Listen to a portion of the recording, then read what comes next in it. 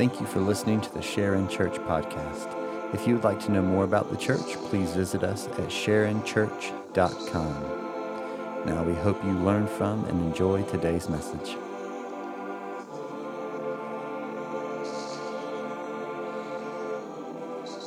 ahead and grab your Bibles and turn to Ephesians chapter 2 this morning. We'll be in Ephesians 2, verses 1 through 10. We're going to study this morning. Some of these verses are verses you've probably heard a lot in your life if you've grown up in church.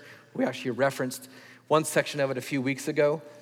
As I've studied this week, whenever you study the Word of God, there's so many different things that come out and come to life. And part of my job as a preacher, as a pastor, is to discern from the Lord, what is it you have for us today through this passage? Because we could study this passage a year from now and it'd be something completely different that God has for us. And that's the beauty of, it's like when you look at a diamond and you see all the different sides and shapes and there's beauty everywhere. It just looks different depending on the angle and the way the light hits it. And the light has hit this passage for me in a way this week that I hope I'm able to communicate well to you this morning. Ephesians chapter 2, verses 1 through 10 for us this morning as we continue our journey through the letter to the Ephesians. I don't know if you're like me, but I love sports. I particularly love to watch baseball. And there's nothing quite like for me being at a baseball game. I love being at a baseball game. What I love about baseball, and I love football and basketball. I even like watching hockey from time to time and golf. But what I love about baseball, I love the slow pace of it. Like I love how all the pieces move a little more intricately. It's not as brash and forward. It's just so subtle, and it's this chess game that happens. And I love watching baseball for that reason, but I love watching it in person, just the smell of the grass. I love hearing the crack of the bat on the ball. I love the smell of a new baseball glove. I love all of those things. But the problem for me is whenever I go to a Braves game, the only tickets I can afford put me up towards the top of the Appalachian Mountains to see the game. Like I see from, 700 level, if that's a such thing. Like that's, to get those tickets, especially for our family, you know how it is. If I buy my own tickets, I'm sitting up high, which is great because I'm still there to experience the game. You miss something, and I can kind of know what's going on because I've played baseball before, I'm familiar with it, but you don't get the same experience. But then we have some friends of ours, and particularly a friend who works for Chick-fil-A, and every once in a while he'll have tickets that he gives to us. This is my friend, and that's in like the 200 or 300 level, which are incredible seats. Like I thought these were the best seats ever. I have to walk to a concession stand instead of hiking or rappelling down to one from my other seats. It's just easier to get to one. I can find a bathroom more easily, and people are nicer there. So I like that. I like that level, and I like it, even the club seats, right? You got the box, and you can go in and get popcorn, and those are always fun. But about 1.5 years, 2 years ago, a friend of mine named Ben Palmer, reached out and said, hey, I've got a couple of tickets from a friend of a friend or a father-in-law's business, something. Do you want them to the Braves game? I said, sure, what are they? He said, well, they're SunTrust level tickets. And I was like, let me Google that real quick because I have no idea what you're talking. Do I have to bank with them? Is there like a loan or the fees if I don't come? And so, it's behind home plate and essentially just leather recliners, which is amazing. And you just order food and they bring it to you for free because you've paid for it as part of your ticket. Well, I didn't pay for it. A friend of a friend of a friend paid for that ticket. But then it gets better because then you get this pass and you get to go behind these doors and you go underneath the stadium. And it's like manna from heaven. It's just, there's buffets, all you can eat anything, all you can drink anything down there. Prime rib, tacos, chicken fingers, nachos, ice cream in the helmet cups, like as many as you want. You just go and get them. It's incredible. And Meredith loved it because she likes doing things with me, but it would be her preference to go sit through a baseball game. But if she gets to go get ice cream, she's fine. Yeah, let's go do that. Or we can go down where it's not as hot in the air conditioning and sit and have a date while the game is on. And it's amazing. But the problem for me is now when I want to buy myself tickets to go to the Braves game, I realize how much of a diva I am because I don't want to sit up there again. Those are not my people. These people, like the ones that rule the world, these are my people. These are the ones that make enough money for this. This is who I am. I'm going to be here from now on. I'm going to be eating my prime rib, watching Freddie Freeman hit a double off the right center field fence. That's what I'm going to do. Enough of the bringing my own stuff in, having to carry my own trash down. I got these people carrying my stuff. But what I've noticed is, and maybe you've noticed this if you're fans of the theater or even church, whatever it is, wherever you sit is going to change your experience of that moment, right? Wherever you sit somewhere changes your experience. Now, before I sat down at the SunTrust level, I was fine with my upper deck seats. I was even more fine with my 200 level seats that a friend gave me. But if I'm gonna be given tickets to the SunTrust level, I'm gonna take that because it's just a better experience. It just is. I'm more intimately aware of what's happening. Like, I can smell the grass. I can see the dirt. I can smell the gloves. I hear the crack of the bat better. I hear the words that those men are saying that my children should not be hearing from this close. I hear, I see all of that. I see what they're chewing on. I thought it was bubble gum. It's not bubble gum. So these are all the things that when you're the perspective, it changes the experience. And for some of our seats, we're more intimately aware of what's actually happening. I see the third base coach giving signs. I hear the coach telling his players where to position themselves. I can see it all happening. And it's the same way for us when it comes to following Jesus, that where we sit is going to shape our perspective, which shapes our experience of what it is to follow Jesus. So in Ephesians chapter 2, Paul is going to give us 10 verses of just brilliant theological expertise. In fact, chapters 1 through 3 of Ephesians are thick in doctrine and theology. Then chapters 4 through 6 are going to tell us then how do we live that out? What does this mean for us? And this passage in chapter 2, where God has kind of lit up the passage for me this week, is going to take us to a place of understanding where, as followers of Jesus, we actually sit, where we are meant to experience both salvation and the hand of God in our lives today.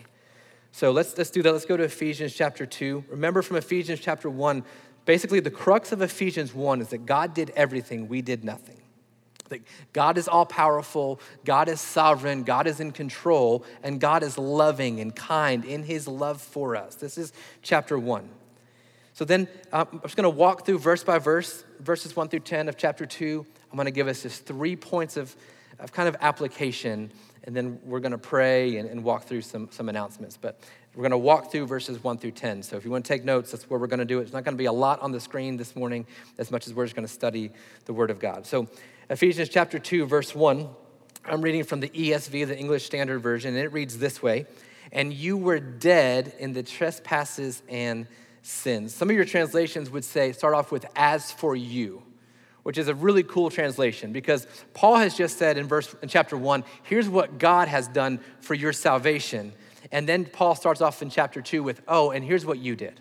As for you, here's the role you played. And then Paul's making the point, God did all of these things. As for you, you were dead. He's gonna just drive this point home. God did all these amazing things, and here's what you contributed. Oh, you were dead. Paul's continuing to make the point that God is the one who meets us and rescues and pursues us. We simply, by the grace of God and the gift of faith, can respond to that. And Paul's saying, you were dead. He doesn't say you were sick, doesn't say you were bad, doesn't say you needed help. You were dead. The actual Greek word there is you were a corpse. You were a corpse in the trespasses and sins. Trespasses meaning rebellion, and then sin meaning just kind of a miss the mark or a misfire. You were dead. You were a corpse. Here's what you contributed to your salvation. Here's what God did. And as for you, you did nothing. You were dead in the trespasses and sins, verse 2, in which you once walked, following the course of this world, following the prince of the power of the air. We're going to pick apart verse 2 here. If you circle and write in your Bible, I would circle the word walked here. We're going to come back to this word. If you want to go down to verse 10, you can circle the word walk in verse 10. We're going to see Paul is brilliant in the way that he writes. So he's going to give us verses 1 through 3 about who we are, like our contribution to our salvation. Then verses 4 and 5, and maybe even into 6 and 7 are the hinge on which this passage is going to turn. And then it's going to show us what our life was like since or post Jesus. So we've got BC in verses 1 through 3, and then we've got AD for us in verses like 7, 8, 9, and 10. Does that make sense? So verses 1 and 2, verse 1 through 3, he's telling us what we've contributed. You were dead, you were a corpse in your rebellion, in which you once walked. Some of your translations say you lived. The Greek word is walked here. And the idea of walking is it's not running, it's not skipping, it's not sprinting, it's not dancing, it's not mall walking. It's not that. It's just literally one foot in front of the other. We're not trying to speed walk with our fanny pack. We're one step in front of the other. Before Jesus, we kept walking in sin and rebellion. We kept walking. In deadness, we just kept walking. And if you've ever walked before, what you'll realize is the further you walk, the further you get away from where you started. Before we knew Jesus, we continued to walk, following the course of this world. This word course is the idea of an age. So think in your history classes, a medieval age, like there's an age of time following the age of this world. And so an age is like a period of time, but it also means all of the practices and characteristics of that time. It's not an era, it's an age. So before we knew Jesus, we followed the age, the customs of this world, of the world, following the prince of the power of the air. This is a direct reference to Satan, or the enemy here. I want to make a few things clear. When he says the power of the air, this has been used and twisted to talk about like media, airwaves, like radio, TV, music, that type of thing. And while I completely agree, the enemy is an expert in leveraging those things, this is not what it means specifically. And here's what it means. This idea of air is the idea of everything below the clouds.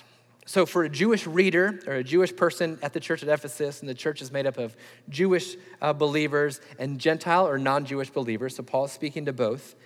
But in this time, there was an understanding of three different airs, or three different levels, three different heavens, essentially. So everything below the clouds is this word air, and it's actually spelled A-E-R in the Greek. And that's this, like everything below the clouds. So everything that happens in quote unquote real life would be considered the air. And Paul is saying before we knew Jesus, we were dead in our rebellion and in our sins, and we followed how this world works. We just walked how this world worked. And we followed the enemy, who is the prince of the power of this air, so of the lower level. So we've got air here, and then the second level is what we would call the universe. It's the stars, cosmic things. That's what this middle level or layer is. And then the third one up at the top, Paul calls it a third heaven in one of his letters. This is referring to what we're going to call the heavenly places. So the third era, the third air, the third heaven is where spiritual things happen. It's where God is and where Jesus is seated at his right hand. And it's also where spiritual warfare happens up here in this third level. We'll get to that in Ephesians 6, but it's this upper level, okay? So keep that in mind. Paul's saying before we followed Jesus, all we knew was this lower level of air. All we knew was from the clouds down. And we followed the age of this world. We followed the behavior and customs of this world, following the enemy. Does that make sense? So we just followed what we knew, and all we knew was this. It's all that we could see in front of us. Think about infants. All they know is that they have to eat and go to the bathroom. That's all they know. So that's all they do. And it's all they ask for, and the only way they know how to ask for it. As infants, we only know this. Your elementary school child only knows elementary school things. They think they know more things, but they only know elementary school things. They're seeing the world through the elementary school air. So before we knew Jesus, all we knew was this. He continues and calls it the spirit that is now at work in the sons of disobedience. So we followed the prince of the power of the air, the spirit, the breath, the wind that is now at work in the sons of disobedience. Then verse 3, among whom we all once lived. So we all literally means we all, and he's speaking to Jews and Gentiles there. But for me, I think we need to understand this, and here's what's happened for me a little bit this week. I gave my life to Christ when I was just 5 years old, maybe not even quite 5. A plumber by the name of Jim Dunn taught my 4- and 5-year-old Sunday school class, shared the gospel with me. At that time, God compelled my heart to follow Jesus. It wasn't because I was afraid of hell. It wasn't that. It was because I actually was like, oh, this Jesus sounds amazing.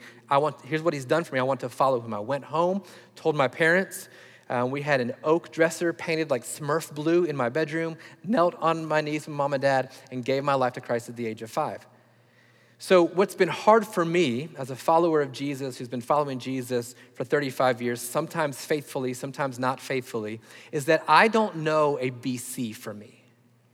Like I don't have the stories of radical redemption. I don't have the rescued from drug abuse. I don't have that kind of stuff. And I lived in a great home with good parents who loved the Lord and took us to church and served well and all the things. I don't know that. And if you're like me, here's what we're going to have to understand from this passage. When it says we all, at the age of 4, the sin nature in me was the same sin nature in Jeffrey Dahmer. It's the same sin nature in a rapist and a murderer. Just because I hadn't aged out of my own type of behavior doesn't mean the nature was any different. Does that make sense? I had the same depraved heart in me. You see it in your kids. You know it's in them. So we all carry the residue, the effects of the power of the air. This is not in my notes, I'm going to talk about it for a little bit. The reason why you and I struggle with sin right now is that we're in between these two worlds. We're in between heaven where everything is perfect and the garden where everything was perfect. And we live here where the ruler of the air is the one ruling right now. And when we give our lives to Jesus, heaven comes in and begins to overlap our hearts, begins to overlap because we are citizens of heaven, but we live on earth. And so there's a battle for our souls going on. It's why you feel convictions, why Paul would say, I do the things I don't want to do, but it's like I don't do the things I do want to do. What is going on with me? So even me, I gave my life to Christ at 5. I've made my life more colorful since then. Like I found my sin nature. I found it hard. And it's there. So we have to understand we were all doing this. We all lived in the passions of our flesh. None of us has any right to sit above anyone else. The ground is even at the foot of the cross. We all lived, and here's how Paul characterizes the power of the air. We lived according to the passions of our flesh. We wanted to please ourselves. We carried out the desires of the body and the mind. This is how you know. This is how you know if you're following the prince of the power of the air. Everything's about you. It's about your comfort and how you feel and your safety. This is what it means. So before we get too far and we begin thinking, well, what about the good people that do good things? I would just say this to you. The desire of their heart is no different than the desire of the quote unquote evil person. You can still do good things with evil intention. In fact, Paul would tell us that even our righteous acts, before we knew Jesus, our righteous acts, our good works were filthy rags to him. Just dirty, disgusting, filthy laundry.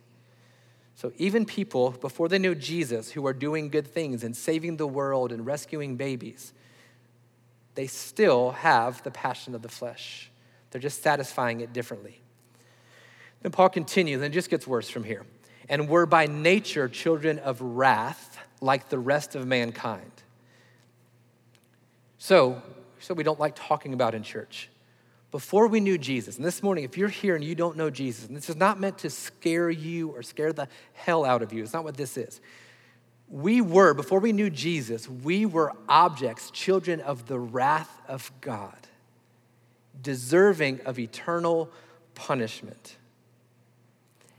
And hear me in this. It is not that God sends people to hell. We have already sent ourselves there. According to John chapter 3:17, we have condemned ourselves and God rescues us. Just by our nature, by being born into sin through the sin of Adam, we are objects of the wrath of God. He has every right to pour out all of his wrath on us. His wrath is a pent up kind of a wrath. Before we knew Jesus, we followed the prince of the power of the air and the sons of disobedience. We just walked. It's all we knew was this air. And because of that, we were objects of the wrath of God. We were children. We were recipients of the wrath of God, just like everyone else. And then the hinge in verse 4, the two most powerful words in the Bible, but God. So Paul's making the point here in verses 1 through 3. We were dead, we were corpses, we were evil with no way of getting good. We were objects of God's wrath. We had every right to have the wrath of God poured out on us, but God. And this is where any of our works-based gospel falls apart. God had to do something. Like, it was that bad. The creator of the universe had to do something. And he doesn't send a deputy. He comes himself as Jesus.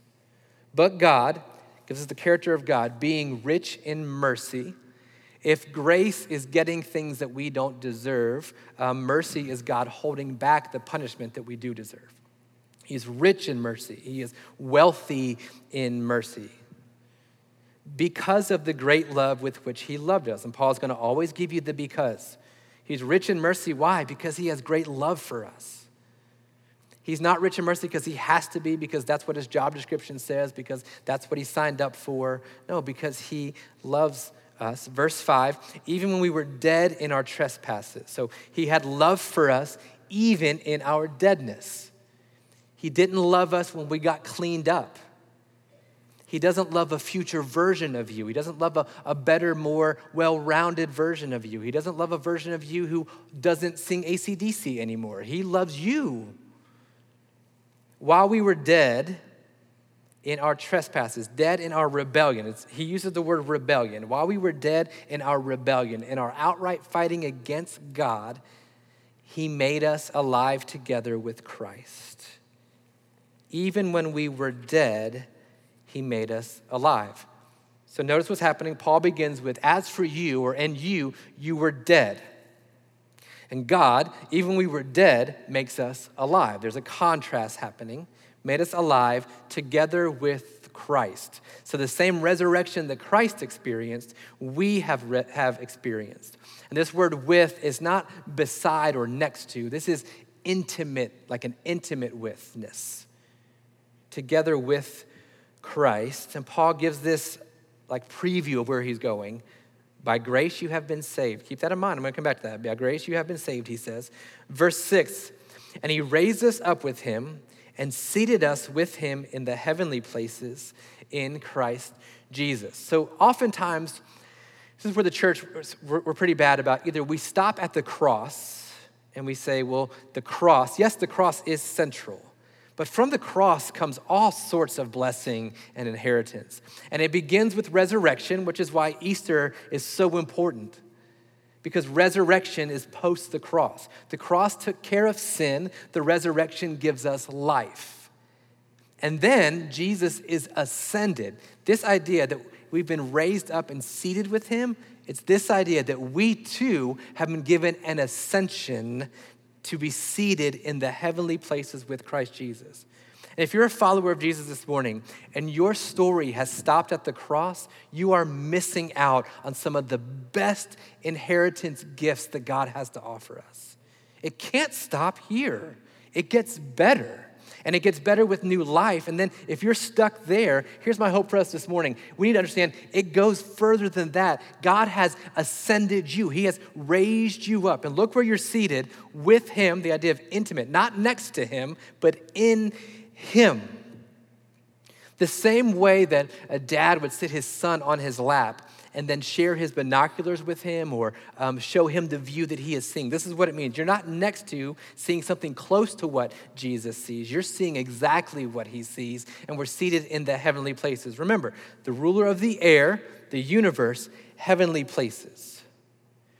So I don't know if maybe you're fond of your hometown, and then maybe McDonough is not your hometown, or Locust Grove, Covington. Maybe this isn't your hometown. Maybe your hometown is somewhere else, and you're fond of that. Or maybe you went to college somewhere. Maybe you went to Georgia, and for you, Athens feels like home. And you would say things like this. You would say, I live in McDonough, but my heart is in Athens. I live in McDonough, but my heart is in Dallas. Maybe you have children who have moved away and they took a piece of your heart. So you would say, I'm living here, but my heart is in New Jersey. What Paul is saying is this, is that we live here, but our hearts are up here. Does that make sense?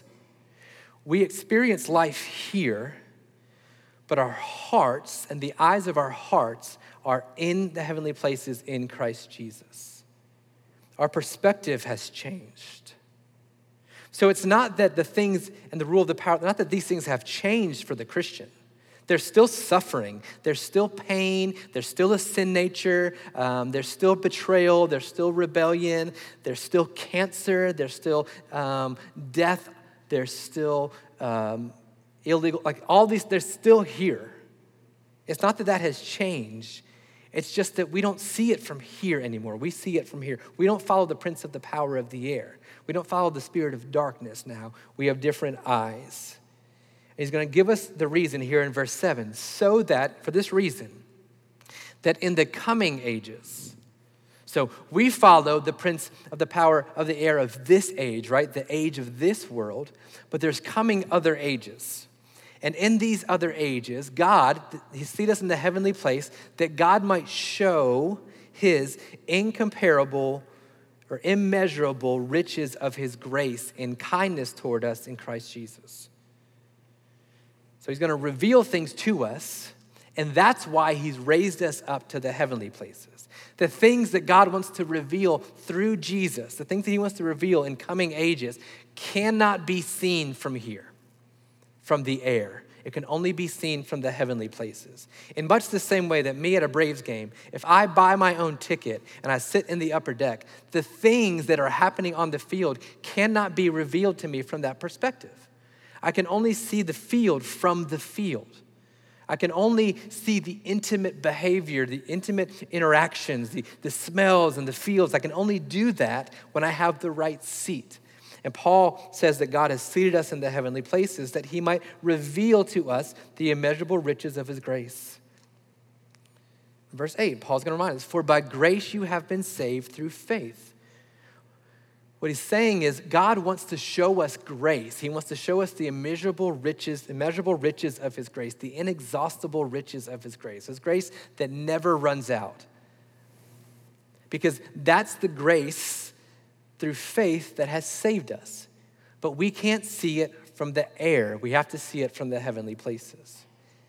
And then Paul says, this is not your own doing. He's just going to keep beating this drum because Paul has a testimony that is evidence of this.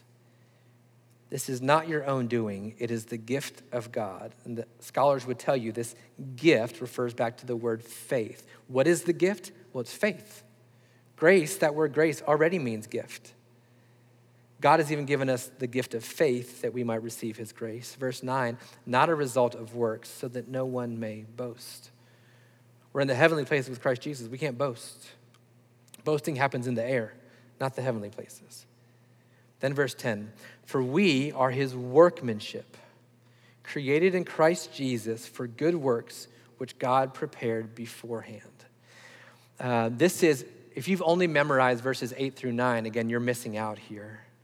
Like if we've memorized 8 through 9 and that's the cross, then we've missed the resurrection, the ascension. And here, this is where it gets really, really powerful for us. We are his workmanship. Some of your translations might say his masterpiece. We are his handiwork, some say. It's the Greek word poema, where we get the word poem from.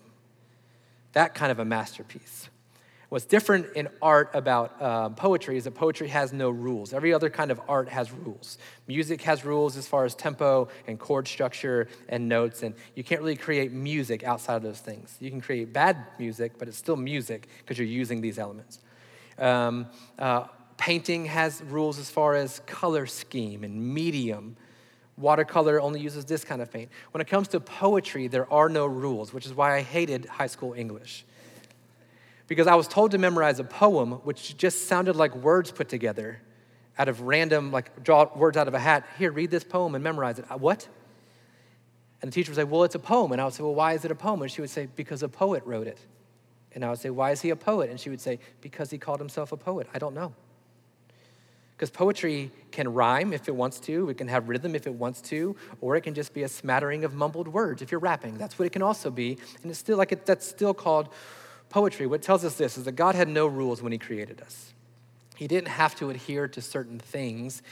So how we were created is how he meant to create us. It's not a coincidence or a mistake or an accident. Psalm 139, we were fearfully and wonderfully made. We were knit together in our mother's womb. We are his workmanship. We've been created how he meant to create us. And we are, again, his prized possession. So it's not that he would mess up and say, look at what I made. I mean, it's beautiful. But again, this isn't about you. This is about the master. This is about the artist. Then it says we were created in Christ Jesus. So before the foundation of the world, when you were chosen, when God had called you to know him, he created you in Christ Jesus. He created you with something else in mind for good works. He created you for good works. And this last phrase is super important, which God prepared beforehand. Sometimes I feel like God doesn't know what he's doing because he puts me in situations where I don't know what to do. And there are things that I feel like I have to do that I have no idea how to do. Here's the power of Ephesians 2, verse 10. God, this analogy only goes so far, but God wrote a script, right? He wrote a play. And he wrote the script in such a way that in this one act, there are good works that need to be done. And he even did the works, he just wrote it up. And because he had this written, so beforehand he created works. Even before he created us, he had works that needed to be done. Then he writes us into the story. But he is the writer, he is the author, he's the poet. So he writes us in as the character he needs us to be with what we need to have to accomplish the work he wrote in this act. Does that make sense? It's not that God created us and he gave us certain giftings, certain struggles, and then said, oh no, now I need something for them to do. I will make him an accountant. And then he makes you an accountant. No, he makes this office, and then he makes this accounting firm, and then he has this particular niche in which needs to happen. And then he goes back and in your mother's womb, he knits together an accountant.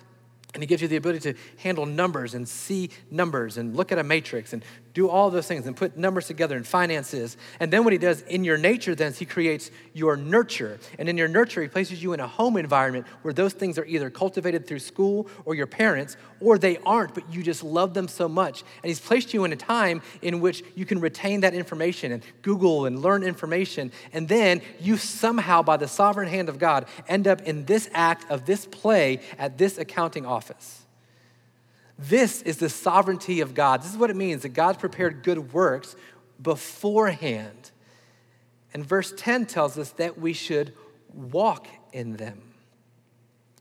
So we used to walk according to the course of the world, according to the age of the air, but now we are to walk in the good works of a heavenly place perspective. And notice, it doesn't say you have to run them, you have to dance in them, you have to master them. You just have to walk in the good works God has for you. So our view from the heavenly places is going to change some things for us. First of all, it changes how we see our past. From the heavenly places, we can look back on our past and we can understand, according to Ephesians 2, 1 through 10, that first of all, God has been at work. He knitted you together, and he put you in environments to cultivate something. And some of our past, God intentionally has used to bring about some kind of redemption or some kind of gift or some kind of fear that would hold us back that's going to place us where we need to be. It shapes how we view our past. It also changes in our past how we view our sin. If you're like me, the problem for me when I look back on my sinful behavior is I can either minimize or I can maximize it. It either wasn't that bad or I'm the worst person that's ever lived on the face of the earth. But here's what Paul would tell us in Ephesians chapter 6 about our past, about sin. Verse 12, we do not wrestle against flesh and blood, but against the rulers and against the authorities, against the cosmic powers over this present darkness, against the spiritual forces of evil in the heavenly places. You want to know why you sinned in the past? Because you were predisposed to it, and the enemy fought a war for you. The enemy battled God for your heart and your soul in those moments. And in some of those moments, our nature gave in.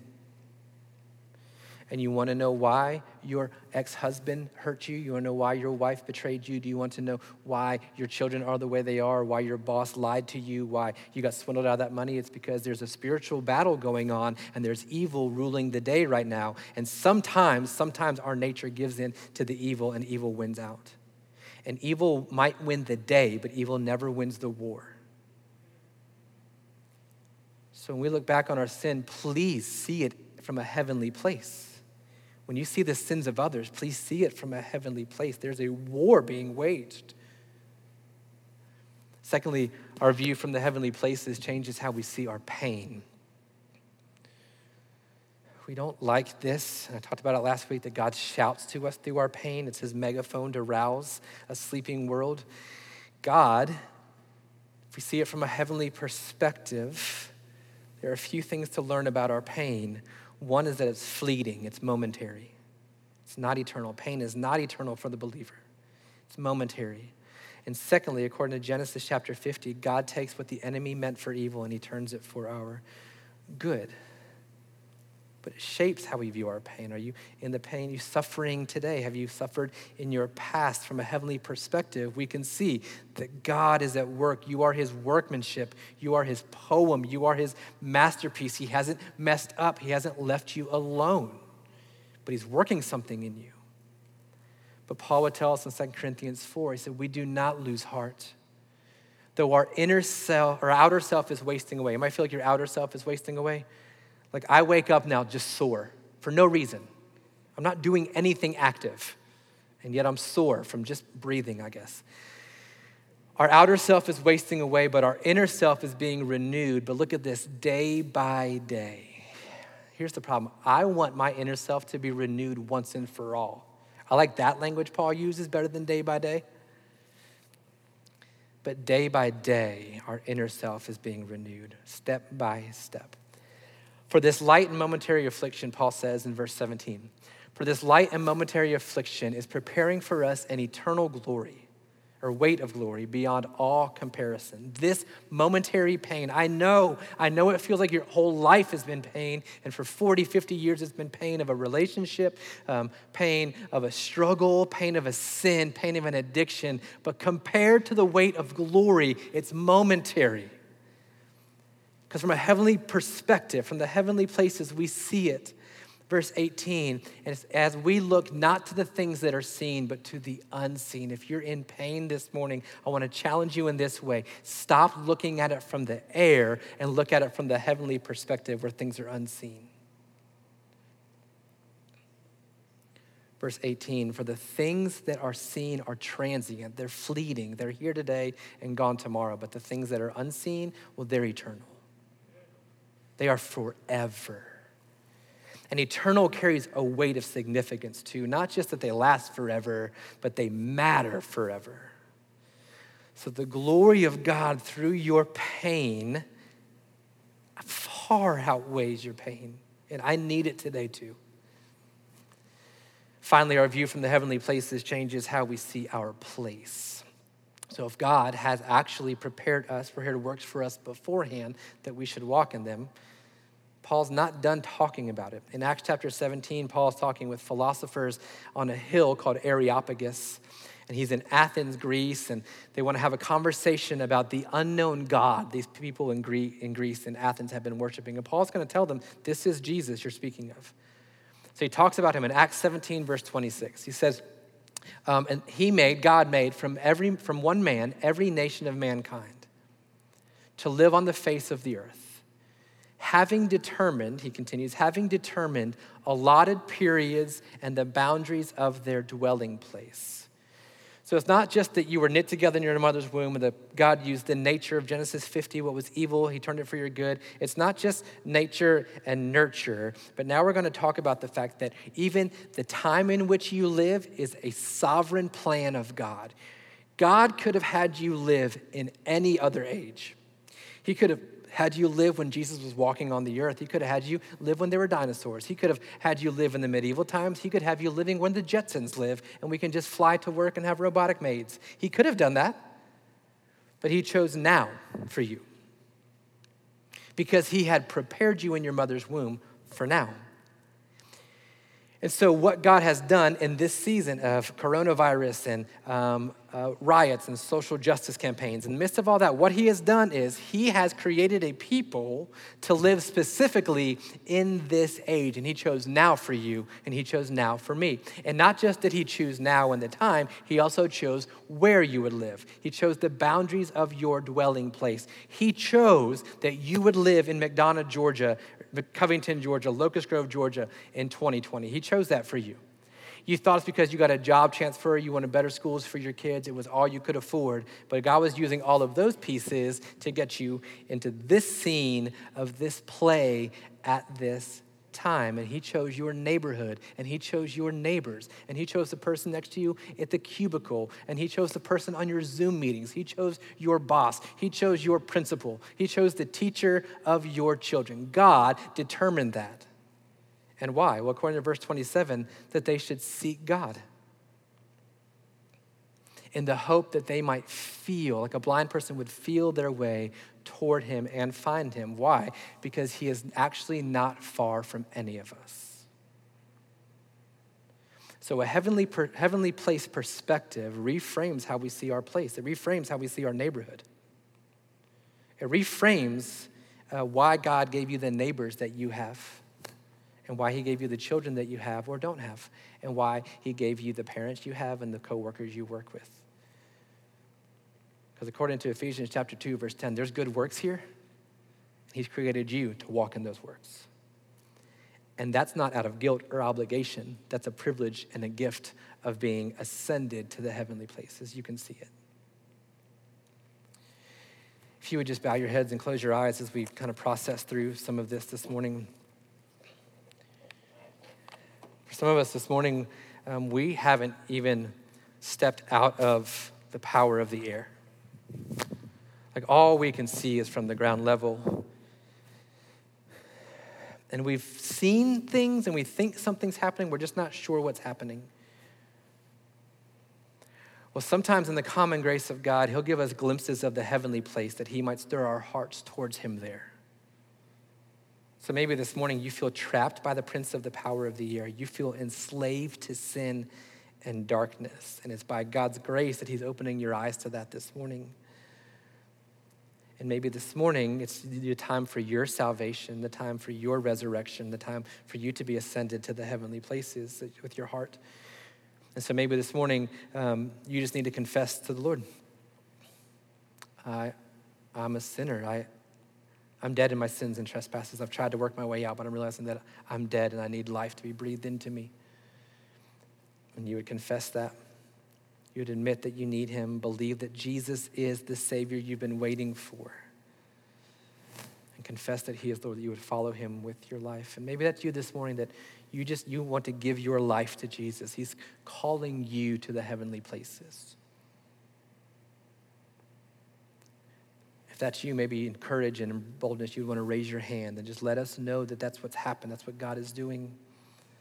At the end of the service, Jeff will be over here to my left with AJ. And if you want to talk about that salvation, about the gift of salvation, we'd love to talk with you further about it. I would imagine many of us, though, in the room, our story is that we need a shift in perspective. Listen, somebody has bought tickets for you, and you keep buying your own in the cheap seats. There's a better way to see the game. There's a better way to see the world. There's a better perspective, a better view from the heavenly places. And like the Israelites being rescued from slavery in Egypt, we're tempted to want to go back to where it was safer. We feel safer at the air. And I get that.